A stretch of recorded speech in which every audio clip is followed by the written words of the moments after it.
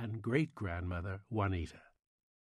Together the 4 generations presented a living portrait that was instantly arresting. Vestiges of Native American ancestry could be seen not only in my ex-wife's features, the defined cheekbones, straight hair, reddish skin tone, but also in the younger 3, though to lesser degrees.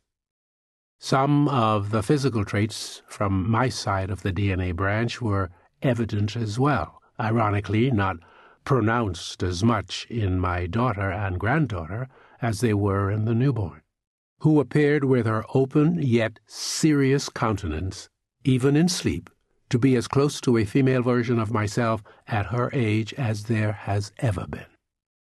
Or so I imagined the case to be, given that I have never been privy to what I looked like as an infant or as a young child. In fact, I was 16 years old when the first photograph was ever taken of me. Nevertheless, judging by the chorus of declarations in the room, I wasn't alone in believing there to be a strong likeness between the 2 of us. Of course, aside from discernible inherited traits, each of the 4 women shone with her own remarkable essence. Juanita with her quiet determination. My daughter Beverly, family-oriented, vibrant and alive, an embracer of life and others. My granddaughter Aisha, knowing and certain, a modern young woman. And even Ayeli, already a trailblazer, already making her mark in our lives.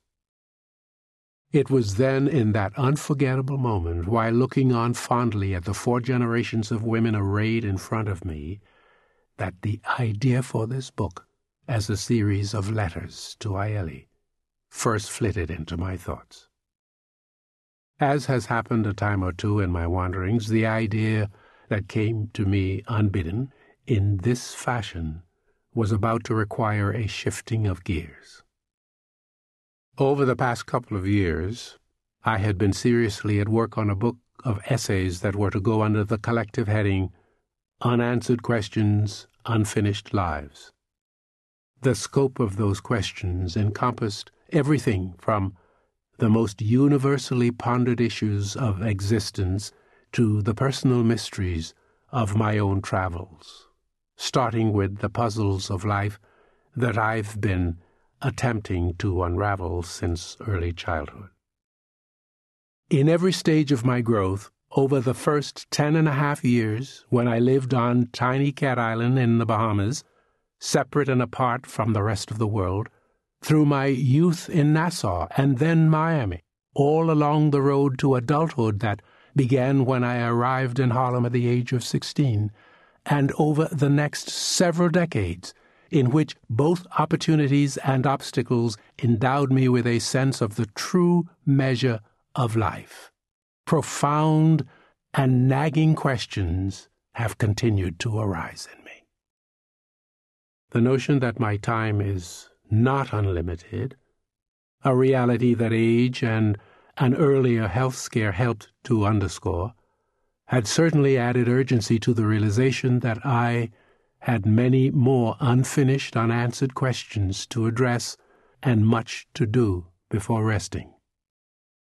The other side of the philosophical coin had come from my observation that those who stop their questioning at 75, 60, even at 30, cut short their explorations and end up with permanently unfinished lives.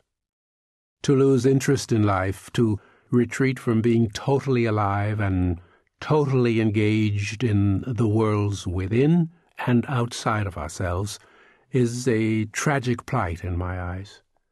Yet one easily remedied whenever we muster the willingness to bear up to our thorniest questions.